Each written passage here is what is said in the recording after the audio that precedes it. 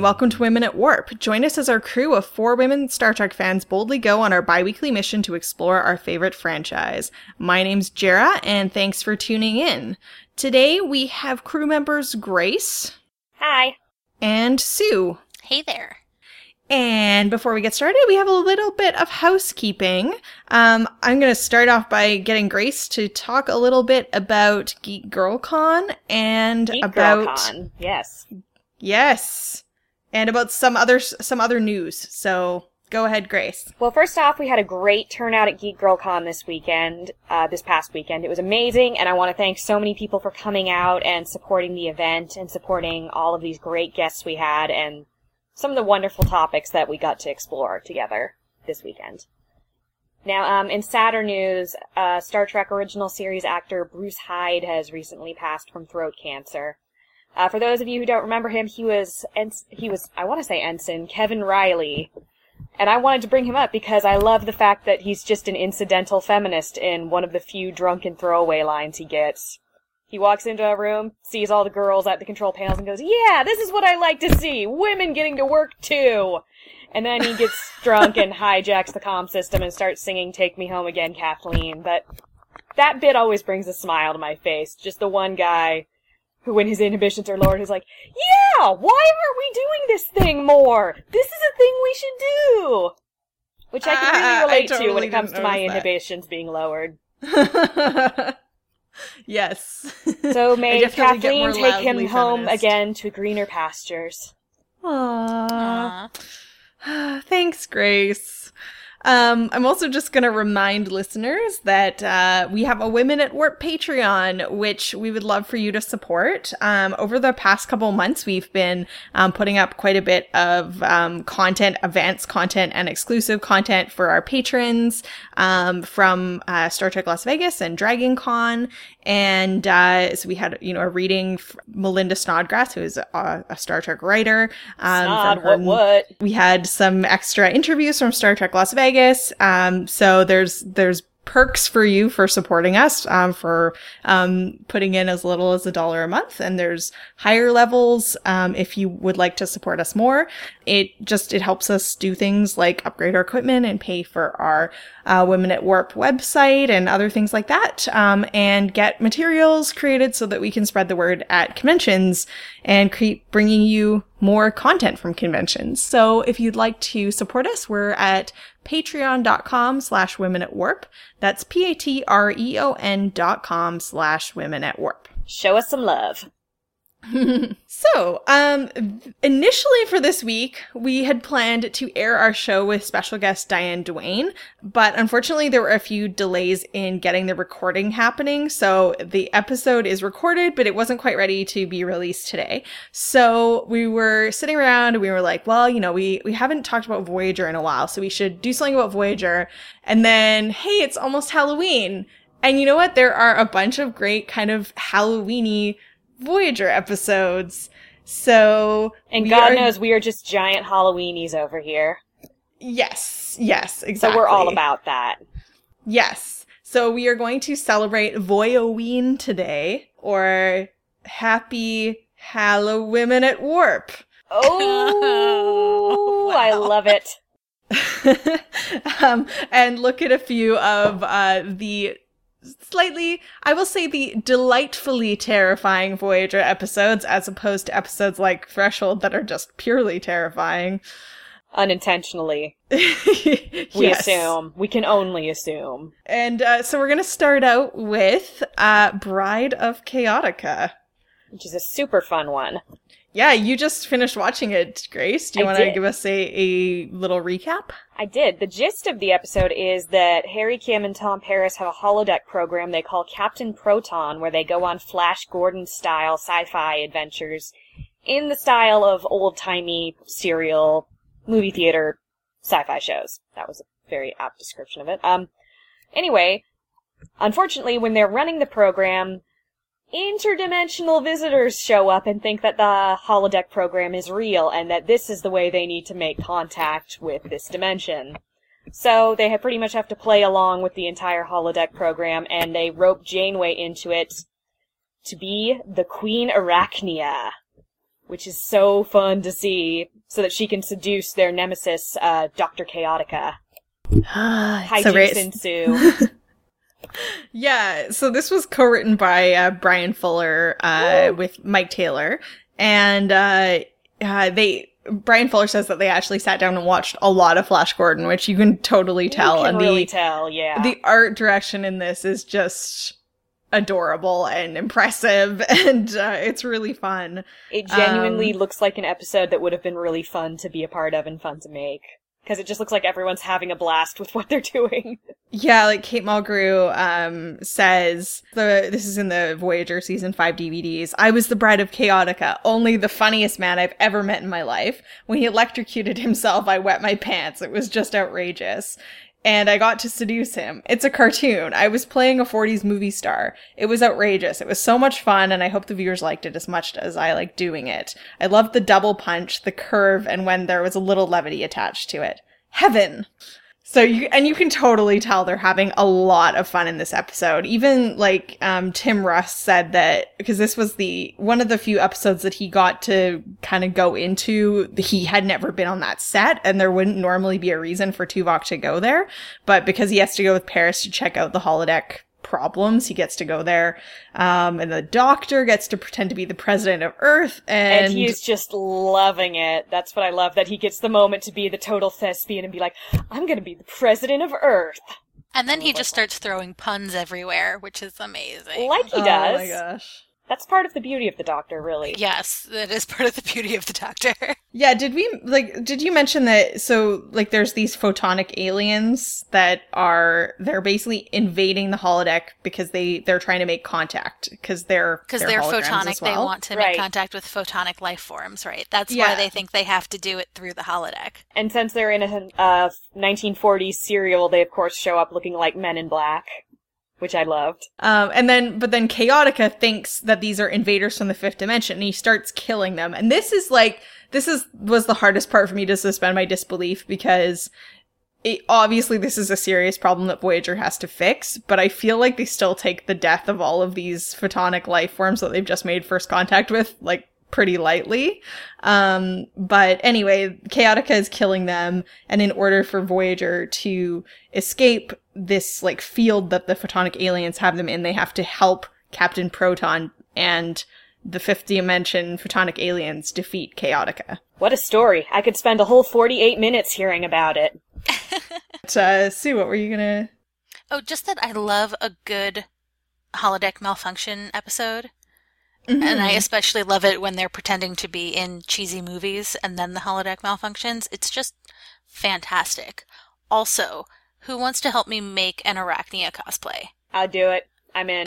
I'm straight So up great. in on that. Oh, I was just going to say, so we did have a listener comment from Elizabeth via Facebook on this episode.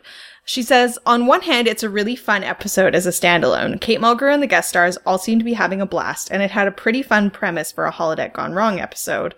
On the other hand, I can never fully escape the context that Voyager's sole holodeck tastemaker was a white guy who wanted the entire crew to take part in his fantasies of a pretty racist and sexist time, and they never really did anything to counter or acknowledge that. The bit where Seven refused to play the damsel and just ripped out the robot guts. I forget if this was Chaotica or another episode. That was, sorry, side note, that she said she forgot it is a different episode. But anyway, back to her letter.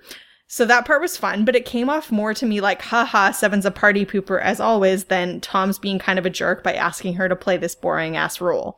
And I can't think about Tom telling Harry he's not allowed to play Captain Proton without having flashbacks to Hal Jordan and the pie face and similar unfortunate comics tropes. Yeah. Ethnic minorities. Always the sidekicks. Not fun stuff. But I actually appreciate Seven being kind of a buzzkill in this scenario, because sometimes you gotta just rain on an asshole's parade. Yeah. It's our duty as killjoys, really. I definitely like that moment. It is in a different episode, and I'm forgetting which one, unfortunately. But I think that Janeway's looks in this episode also kind of accomplish that. Particularly the part in the briefing room, and then when she's walking down the hallway and Paris is explaining things to her, and she's just making these amazing facial expressions about like how ridiculous this is that she has to say things like, I admire your clever fiendishness, and like flatter him and use spider pheromones on him. It's very fun that we have this campy concept of an episode, but the whole time there's just this big vein of, oh, you've got to be kidding me. Yeah, exactly. So it isn't explicit what the problems were in terms of the sexism and racism of that media, but I did find that Janeway's taking this as like, I gotta do this, but it's super ridiculous. That helped somewhat. I also agree with the disbelief of Tom Paris being any kind of tastemaker, personally. Yeah, no kidding. I mean, I think, not to get into this, but Fairhaven is an even worse example.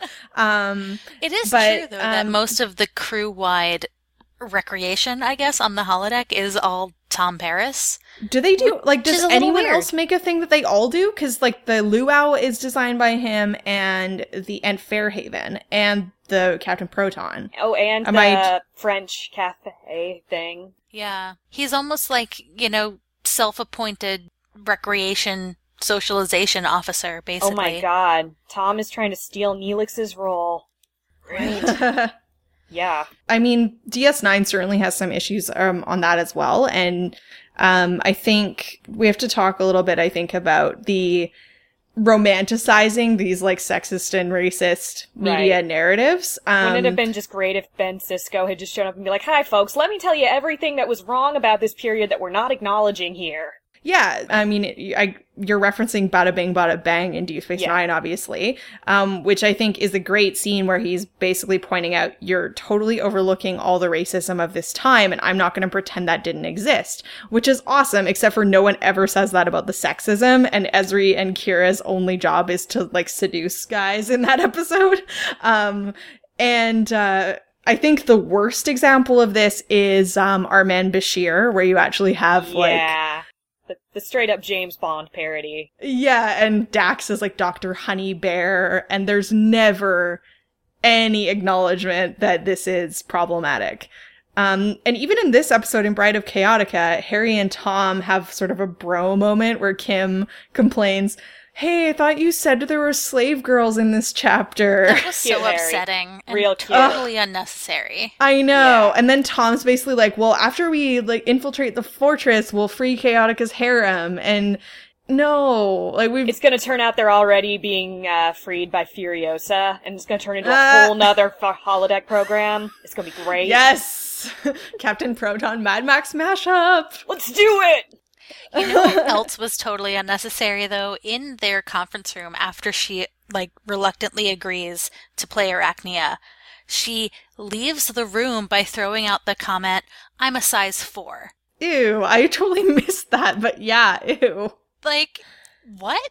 And not even a scene later, Tom is giving her costume specifications. So, he's not gonna order her costume anyway? I don't trust this dude's fashion and costuming advice. I really don't. But it's just so pointless. Why and is that even there? And the computer should have that on file, too. But that is really... Right. This feels like something that Janeway should at least be allowed to do on her own. It was something I definitely didn't remember, but it definitely got my attention rewatching it this week. Yeah. Ugh, that's annoying, because that strikes me as really un-Janeway. It feels like Janeway has never seemed to be someone who's very preoccupied about her appearance. And we know that Star Trek doesn't really do a good job on body diversity, but for them to basically have the captain, trying to, I don't know, subtly brag about her weight is weird. I mean, overall, I think Janeway, it's cool that, she definitely has the situation in hand. So even though it's this point she gets restrained by Chaotica's restraint field or whatever it's called, she gets out of the situation. And by the time Paris gets there, Paris is basically like, oh, well, I guess you kind of had this under control, so... Well, she is the captain, so... She is the queen. She's the real captain. Yeah. The part where Paris is like, remember, you're the queen, is so cute. I just want to keep that as a motivation every morning when I wake up. Remember, you're the queen. Yeah, then at the end, so then, he's like, oh, I guess you had this under control, and she's like, well, I am the queen. So that was cool. It was definitely... Yeah, because, like, at the beginning we have Constance Goodhart, like, tied to the table screaming as, like, a very typical damsel in distress, and Janeway is obviously not at all that. So I think it does challenge some of the tropes of that era of media, even though there's no one directly saying, hey guys, this media is pretty problematic because we're totally ignoring the fact that you're all like, yeah, slave girls. Yeah, it's true that this episode is based a lot in looking at that and being like, hey, aren't these silly and ridiculous? But at no point do they really stop and be like, hey, isn't this kind of messed up? I don't know. I think that's kind of a trope too, because in old stories like this, in like those classic science fiction action tales, you had the damsel in distress, but really the only other woman you ever got was a villain. So it's okay for the women in these old stories to be really strong and outspoken and ambitious and going after but things, only if they're the bad but only guy. if they're the villain. Yeah, I mean, she is the Black Widow trope. She is queen of the spider people, and she is using her pheromones to disarm men and let their guard down so that she can suck the life out of them. And that is very, very much an embodiment of that trope. Her reaction to the pheromone thing was brilliant, though. Yeah, definitely. And because she is at the end working with Proton, so she's a good guy in disguise. So it doesn't totally dismantle that. It more has fun with that and shows that it's a bit absurd. And I mean, I would say Constance Goodhart does as well. Like the way that her screams and stuff are portrayed is very much showing this is absurd. It's very over the top. It's very self-aware. All right. Any other thoughts on Bride of Chaotica? Love the costume. Yeah. And the Robbie the Robot. Yes! Oh my gosh. Actually, when he showed up, I had an idea. I realized that it would kind of be an ingenious Data cosplay if someone went to a convention just covered in tin cans with, like, Data's face painted on the head. I think that would be very funny. And I want to see someone do it now. Just intentionally bad cosplay. I'm also, like, I've been trying to keep an eye out for Halloween costumes because I still haven't figured mine out. So now I'm like, maybe I should go as Satan's robot. But it would be kind of hard to sit down, I think. That's always the problem, yeah. Awesome. Well, another one that Greg on Facebook asked us to touch on, which is definitely sort of, I would say even more Halloween-centered, themed than Bride of Chaotica, is Haunting of Deck 12, which when I suggested this as an option, I think, Sue, you were like, I don't remember this episode, and I'm like, me neither, except the name. So went back and watched it, and I don't really find it incredibly much more memorable, but it had some cool points. Basically, it's not a new Trek story by any stretch of the imagination. It's basically, there's an alien life form doing scary things on the ship because it's misunderstood and trapped, and people think it's a monster. Story, really. Yeah, for sure. But the only thing that's new about it is that it's put in this frame of Neelix telling a ghost story to the Borg kids. I really don't know who in the writer's room was like, I know what we need. We need an episode where at least 2/3 of it is Neelix giving exposition to the Borg children. It's like, but anyway, it is kind of a fun idea. I just don't know that it works very well for an adult audience. It just could have been carried out better. Yeah. So basically he's telling the kids about all these malfunctions that are happening. But right off the bat, someone sort of implies it's a monster, and Icheb's like, oh, it's not a monster, it's an alien life form. And they start speculating on what kind of alien life form it is. And Neelix goes, yeah, but we didn't know that at the time. So they kind of cut the suspense out from under it, because you know that they're all going to be okay, and that it's not really a monster, it's an alien life form. I don't know. But I mean, I did really appreciate Janeway in this episode. I remember as a kid being really scared in a couple parts, like when the aliens start kind of suffocating her. But she basically kind of, I think in all the episodes we're going to talk about, she basically owns the situation. And they are kind of trying to, they take over the voice of the computer and they're trying to order her around to different places on the ship. And finally she's just had enough. And she's like, no, I'm not your servant, or your prisoner, rather. She basically is like, you're going to have to kill me.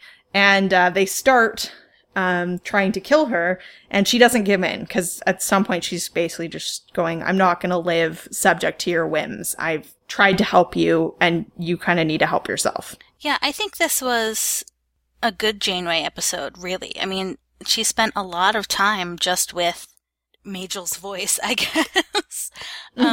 But this is such a ridiculous sentence to say. For the number of times that entities have taken over the ship's computer. We've got a tally going at this point. I mean, it's at least once a series, right? But seriously, for all the times that something like this has happened on Star Trek, I feel like this one was probably one of the most well done.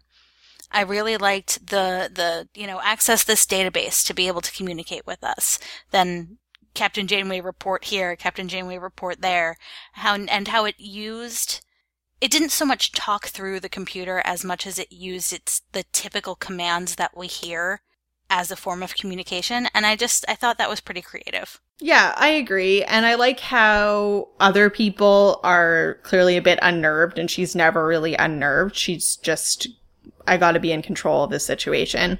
There must be a logical explanation. It has some of her good science-y-ness, which actually in Bride of Chaotica, too, just to quickly mention, there is a really great scene with her and B'Elanna and Seven of Nine where they're sciencing the shit out of the situation. The boys are playing make-believe, but they're the ones doing the actual science. Can we appreciate that? Yeah. That's pretty much Voyager summed up right there. Oh... But it's cool because, like, after Seven of Nine comes on, you don't get to see as much of B'Elanna and Janeway. It's like it gets kind of split up between Janeway and Seven and Janeway and B'Elanna. And so it's cool to see all three of them together doing science. And Paris is just kind of there. He's like, yeah, I maybe need to answer a question. But they're really having this, like, intense discussion. So that was a cool part, too, in that episode. But, yeah. I just like the idea of ghost stories in space. Yeah. Even if they're not actually ghosts. The whole Neelix Borg children thing just kind of fell flat for me. Yeah, honestly, I'm not a big fan of the Borg kids. I'm sure we'll have an episode where we talk about Borg or kids or something, and we can get more into that, but I don't find them super that interesting. To that Borg baby? Yeah, no kidding. And I am more a fan of Neelix dealing with adult situations. Like, I don't mean like Neelix having sex. But, Ew. Sorry.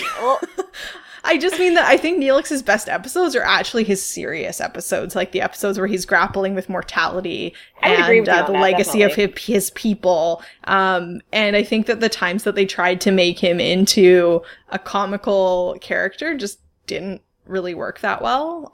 Ethan Phillips has some real acting chops, and they just made the character a goofball more often than not.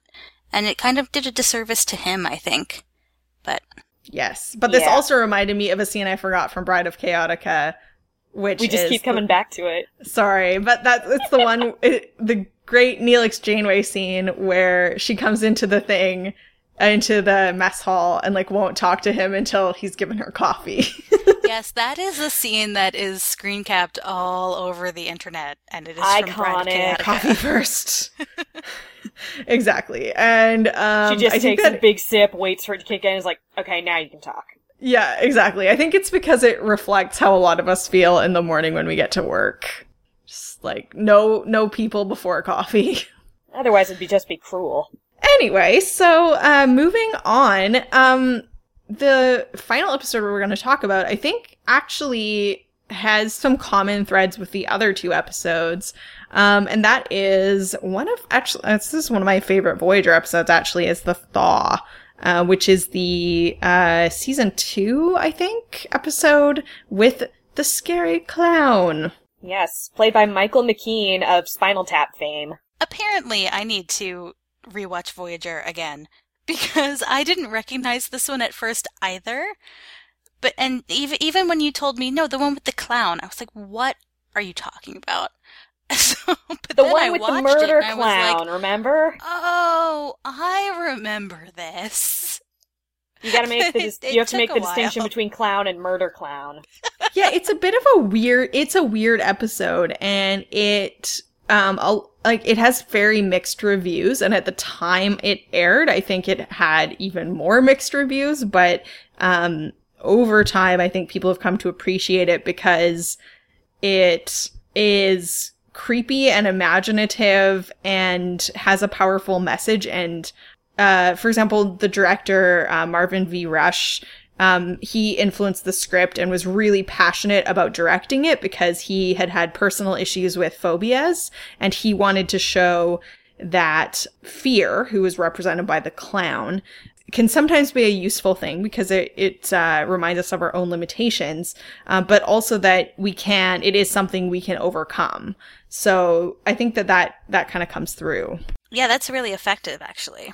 And I know it definitely played on a lot of my phobias when we have the scene where he's talking to Harry and just starts cataloging Harry's phobias and starts kind of making them real. That part always gets to me, just I'm uncomfortable watching this. Totally. Before we get too much more into it, Sue, do you want to give a sort of mini synopsis? Oh, sure.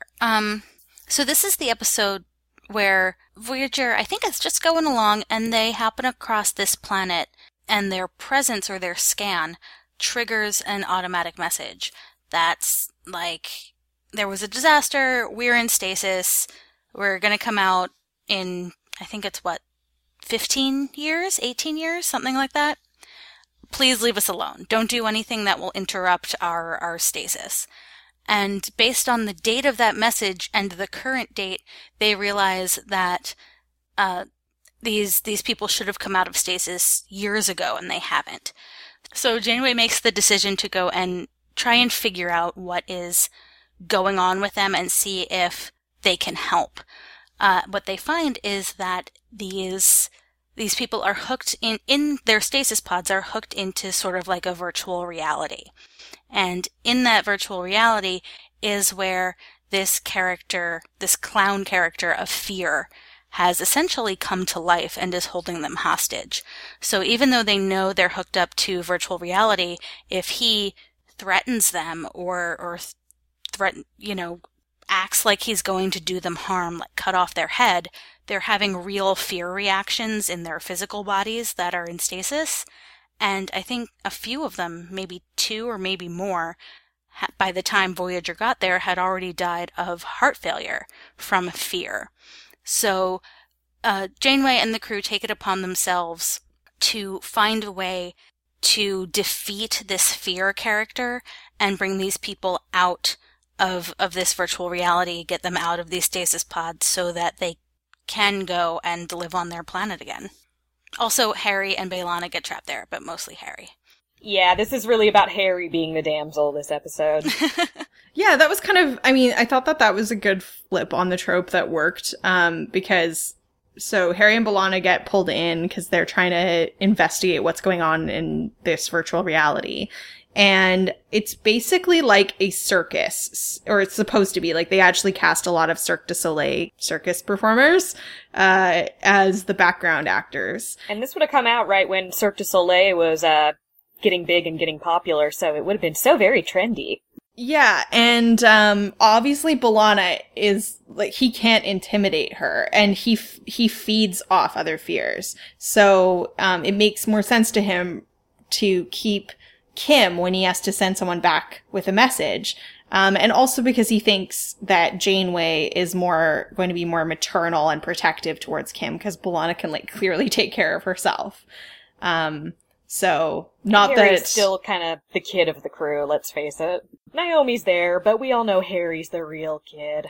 Although there is another, similar to the Chaotica thing, there's another Paris Kim bro moment in this episode. I would say the broing? It bothered me a little bit less, but basically at the beginning, Kim has a date with Nicoletti, and Paris goes, "Lieutenant Nicoletti, the one I've been chasing for 6 months, cold hands, cold heart."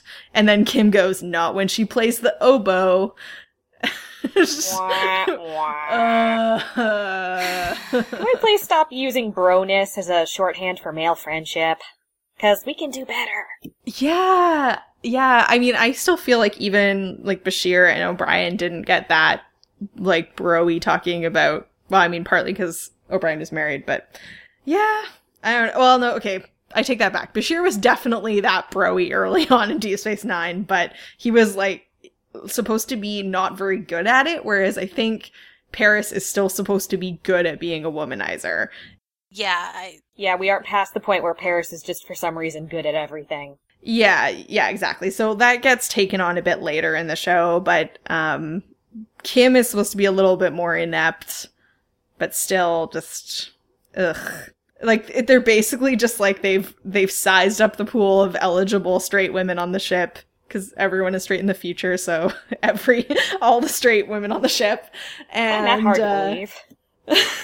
Just in Star Trek, apparently. And like it's almost like they're like scoring them the way they're talking about them. So that's kind of blah. But yeah. Overall, the episode gets quite a bit better. So one other thing I wanted to say, though, about this sort of like circus sort of background situation is one of the other performers other than the clown who has lines is a character who's referred to as the little woman in the credits. So she's played by Patty Maloney, who's an actress with dwarfism, and she is really, really great.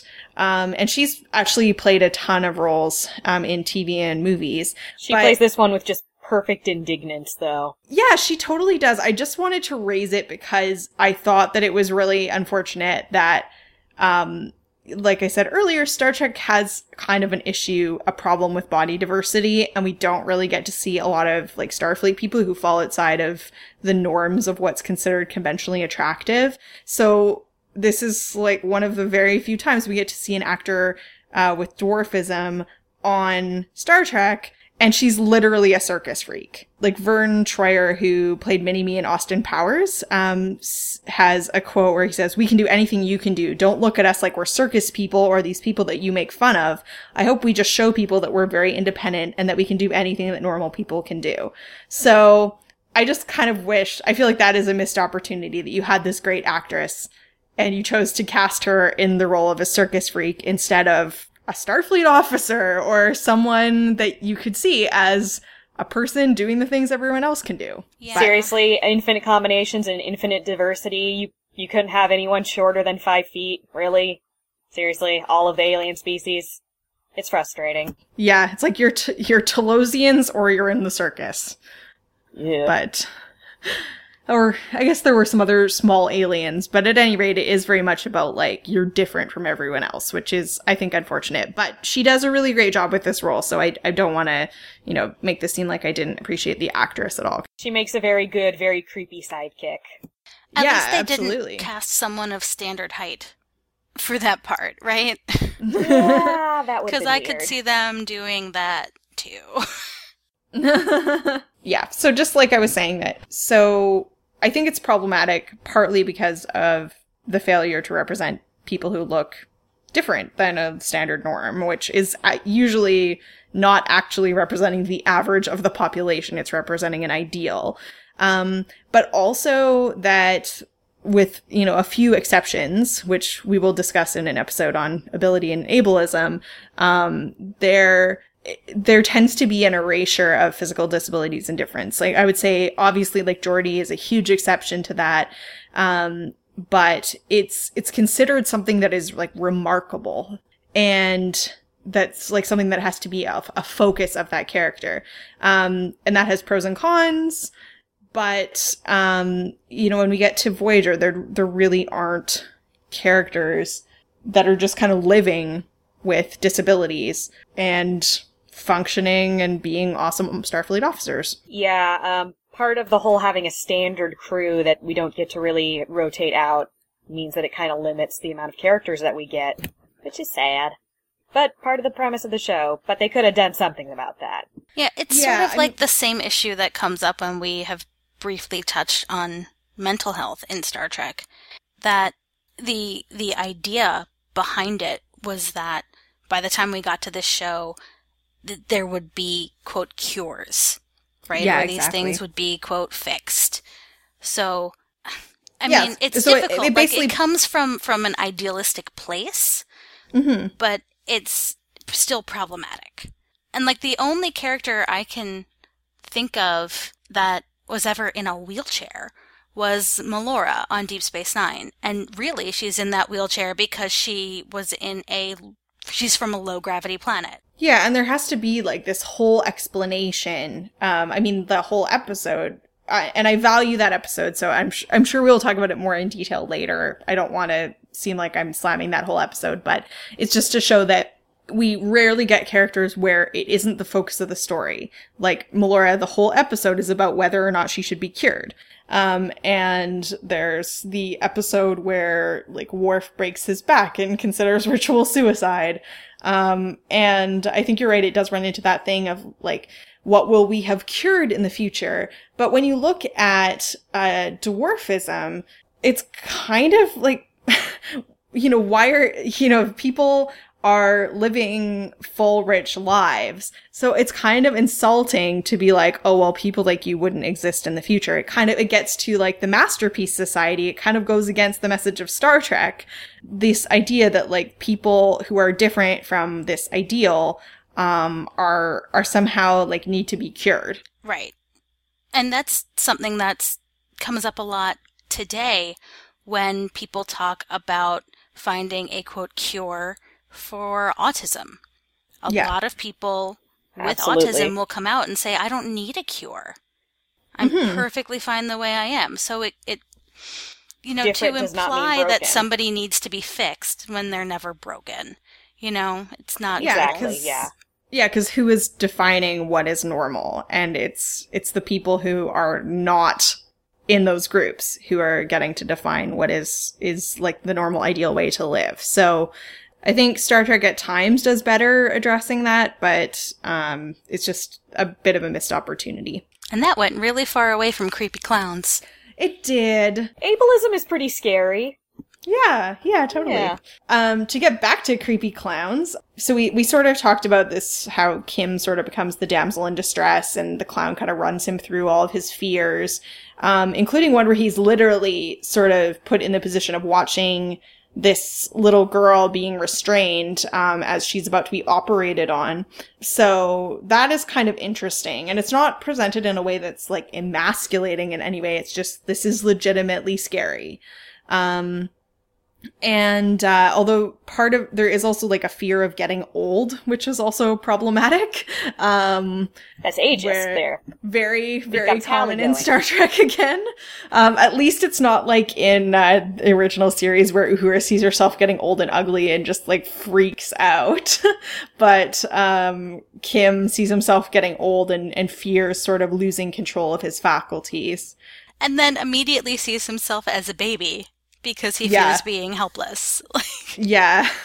He can't win. He can only ever be 30. Harry Kim can never win. That's kind of a theme of the show. That is true. I'm pretty sure he's perpetually, like, 22 or something. Yeah. He's like Batman. He never really ages. Yeah. Poor Garrett Unless Wang. it's important to the story. And then it's a weird, grim, dark future. Yeah, definitely. Dark Knight reference. Very nice. But another similarity with this episode is Janeway saves the day. And in this episode, she, like, literally owns fear.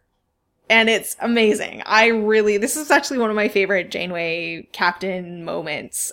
Because what happens is, in order so first they send the doctor into the holodeck to try to barter or negotiate with the clown. And the doctor's pretty awesome. Cool.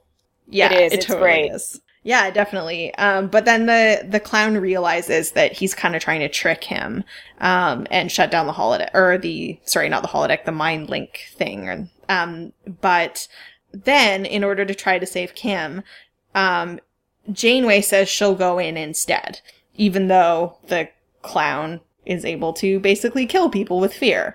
And he is really excited about that. Yeah. And he's excited in like, not just a way that because she's the most powerful, but also like a sexual romantic way, which is creepy. I think it is really tied up in the idea of him wanting power, because he only exists by making other people afraid. But it is a little bit weird. And so when she gets there, he says, like, I'm not going to let you go. Not after all this. Don't we make a beautiful couple, Captain? And it's pretty gross. Maybe that's him playing on one of her fears, which is pretty damn creepy. So I would buy that. It is creepy. I mean, it does get to this idea that, like, women fear sexual violence. So in that sense, it's kind of accurate because, you know, in our society, that is one of the things that women are taught to fear, which controls a lot of our behavior, and is not necessarily a good thing. But I think that makes sense. But, you know, as a viewer, it's like, why are you doing this to the captain? Because that's gross. Unnecessarily predatory behavior. You're an evil clown. You don't need to bring sex into this. Totally. But then it turns out it's not actually her. She is actually a hologram. Haha. That is so great. And then he starts dying because he's let all the other people go and he can't exist without their fear to live on. And she gives this speech about Starfleet captains don't easily succumb to fear. And it's so great. And then we get that great final exchange between them of him saying, I'm afraid. And her going, good. Yeah. And it's so spooky. I love it. Yeah, totally. So even though, like, he does creep on her, I could deal with it because I didn't feel like we ever got the sense that she was really vulnerable to it, even though we don't know that she's tricking him right off the bat. She is clearly not actually going to spend the rest of her life with Creepy. With Creepy the clown. Yeah, exactly. But this is also, I mean, there's obviously a lot of horror tropes in this episode, the creepy clown being the most obvious one. Oh, yeah. But I thought this was also kind of a cool twist on the final girl trope, which is, you know, like, think about the end of, like, Scream. It's basically Halloween, like Friday the 13th. Yeah, exactly. Like Jamie Lee Curtis. It's like the clever girl, usually like the prettiest girl gets killed, the cleverest girl survives and kind of like unmasks the villain or ends the villain somehow. And luckily they didn't do the first part of that trope, but... Are you saying that Harry isn't the prettiest girl? Well, he doesn't die. Fair enough. He almost dies. But that is actually an example of, like, tropes aren't always bad. They can be lazy, and there are some that are pretty hard to make positive, like the girl in the refrigerator. I think that's, like, I cannot think of a good... At this point, we can really chalk a lot of it up to lazy writing. Yeah, exactly. But the writer, Dahlia Grossman, writes at Bitch Magazine, many horror films have a sexually predatory killer at its center. It's empowering to watch a woman fight and conquer her attacker. The final girl shows us that fear is survivable and conquerable. So, I mean, I guess another example of that would be like Jodie Foster in Silence of the Lambs. So that is kind of cool that they embraced that part of the sort of horror genre, the idea devices. That you can not only survive, but you can straight up win. Yeah. And you're not just winning physically over an attacker, but you're also conquering your fear of the situation. So when we talk about how, like, women are socialized to fear sexual violence, the idea that we can own that situation can be really empowering. And especially in this case, because we've got Janeway literally conquering fear. Mm-hmm. I likes it. I'm down with this episode. It is a fun one, definitely. It's very interesting to watch. It's very engaging. And again, Michael McKean just steals the show. Oh, totally. Yeah, they did some really great casting on this episode, and he was mind-blowing. Yeah, and I mean, even Kess has some good little parts in this episode too. Just doing sort of medical stuff with these people that are in stasis. Right, because it's early enough that the doctor doesn't have his mobile emitter yet. Yeah, Right. So generally, everyone I think is used pretty well. I mean, if Kim hadn't been kind of put in crappy situations for the rest of the series, this episode, I think, would be. You just be like, oh, this is a pretty good Kim episode. Like, we got to learn more about him. And I mean, he wasn't empowered, but, we learned more about his character. And we got a lot of Harry in this. Yeah. I guess you could say it was a Harry situation. Yeah, unfortunately, they just continue to play on him being the baby of the crew for the next 6 years. Even when we have literal babies on the ship. He will never get a promotion. Poor Harry. The forever ensign. Never gets his slave girls. Poor thing. Anyway, so do we have any final thoughts on Voy-oween? Did we come up with any other creepy Halloween costume ideas? Any other Star Trek Halloween costume ideas? This is going to be killer cheese. Neelix's killer cheese. Yes! I should just dress up like a piece of cheese, and then people who don't know Star Trek will just think I'm being cheese for Halloween. But then... It's a cheesy costume, I'll grant you, but still... Well, this episode will be coming out slightly before Halloween, and I probably still won't have a costume, so if any listeners have any ideas, you can email them to crew@womenatwarp.com, or you can post them on our Facebook page at Women at Warp, or tweet us at Women at Warp. How about a malfunctioning replicator? And you can just walk around and throw food at people. Ooh, the impenetrable darkness of Janeway's coffee. I could just be the Void, and I could just dress all in black. Yes. Ooh, you could be Livingston. Picard's lionfish. Yes. Or Barclay's cat. Yes. And I'm sure that, in future years when we're doing another Halloween episode, we will get to Cat's Paw. Oh, totally. But we wanted to focus a bit on Voyager this year. So I hope you enjoyed. We had a really fun time talking about Voy-oween today, but this is just one of the many topics being discussed on the Trek FM network recently. So here's a quick look at some of the other things you may have missed elsewhere on Trek FM. Previously on Trek.fm, Standard Orbit. And they've added something completely new and fun. I don't think anybody would have ever thought, before this. You can't fix perfect. Mm-hmm. Well, I don't know, but I'd say they made it more perfect. Earl Grey. Daddy, do pets have a Nexus too? The Pexus. Kirk had a dog in the Nexus too, didn't he? Oh, Butler. Butler is now Shadow. So we have the adventures homeward bound of Butler, Porthos, and Spot. Will they make it back to their owners in Montana? The Orb. If he had like a game card, his power, would be higher than any other captain for their persuasion power. You'll be like, damn, I was winning, and then he went and played a Cisco card on me. The Ready Room. Someone pointed out that this is actually the shortest title of any Star Trek episode. It's shorter than Voyager's Q squared by half a character because the 2 is superscript. We're number one. We're number one. To the journey! It's fake intimacy. Thank you. It is them trying to say Chakotay knows Janeway so well that just by fiddling her comm badge, he knows the crap's gonna hit the fan. Commentary, Trek Stars. Here's a quick question. Is the Blu-ray the correct aspect ratio? The aspect ratio, you've opened up a can of worms, okay? I'm just telling you right now. I know that I have, but the thing is, it's because of you that I even cared. Okay. The 602 Club.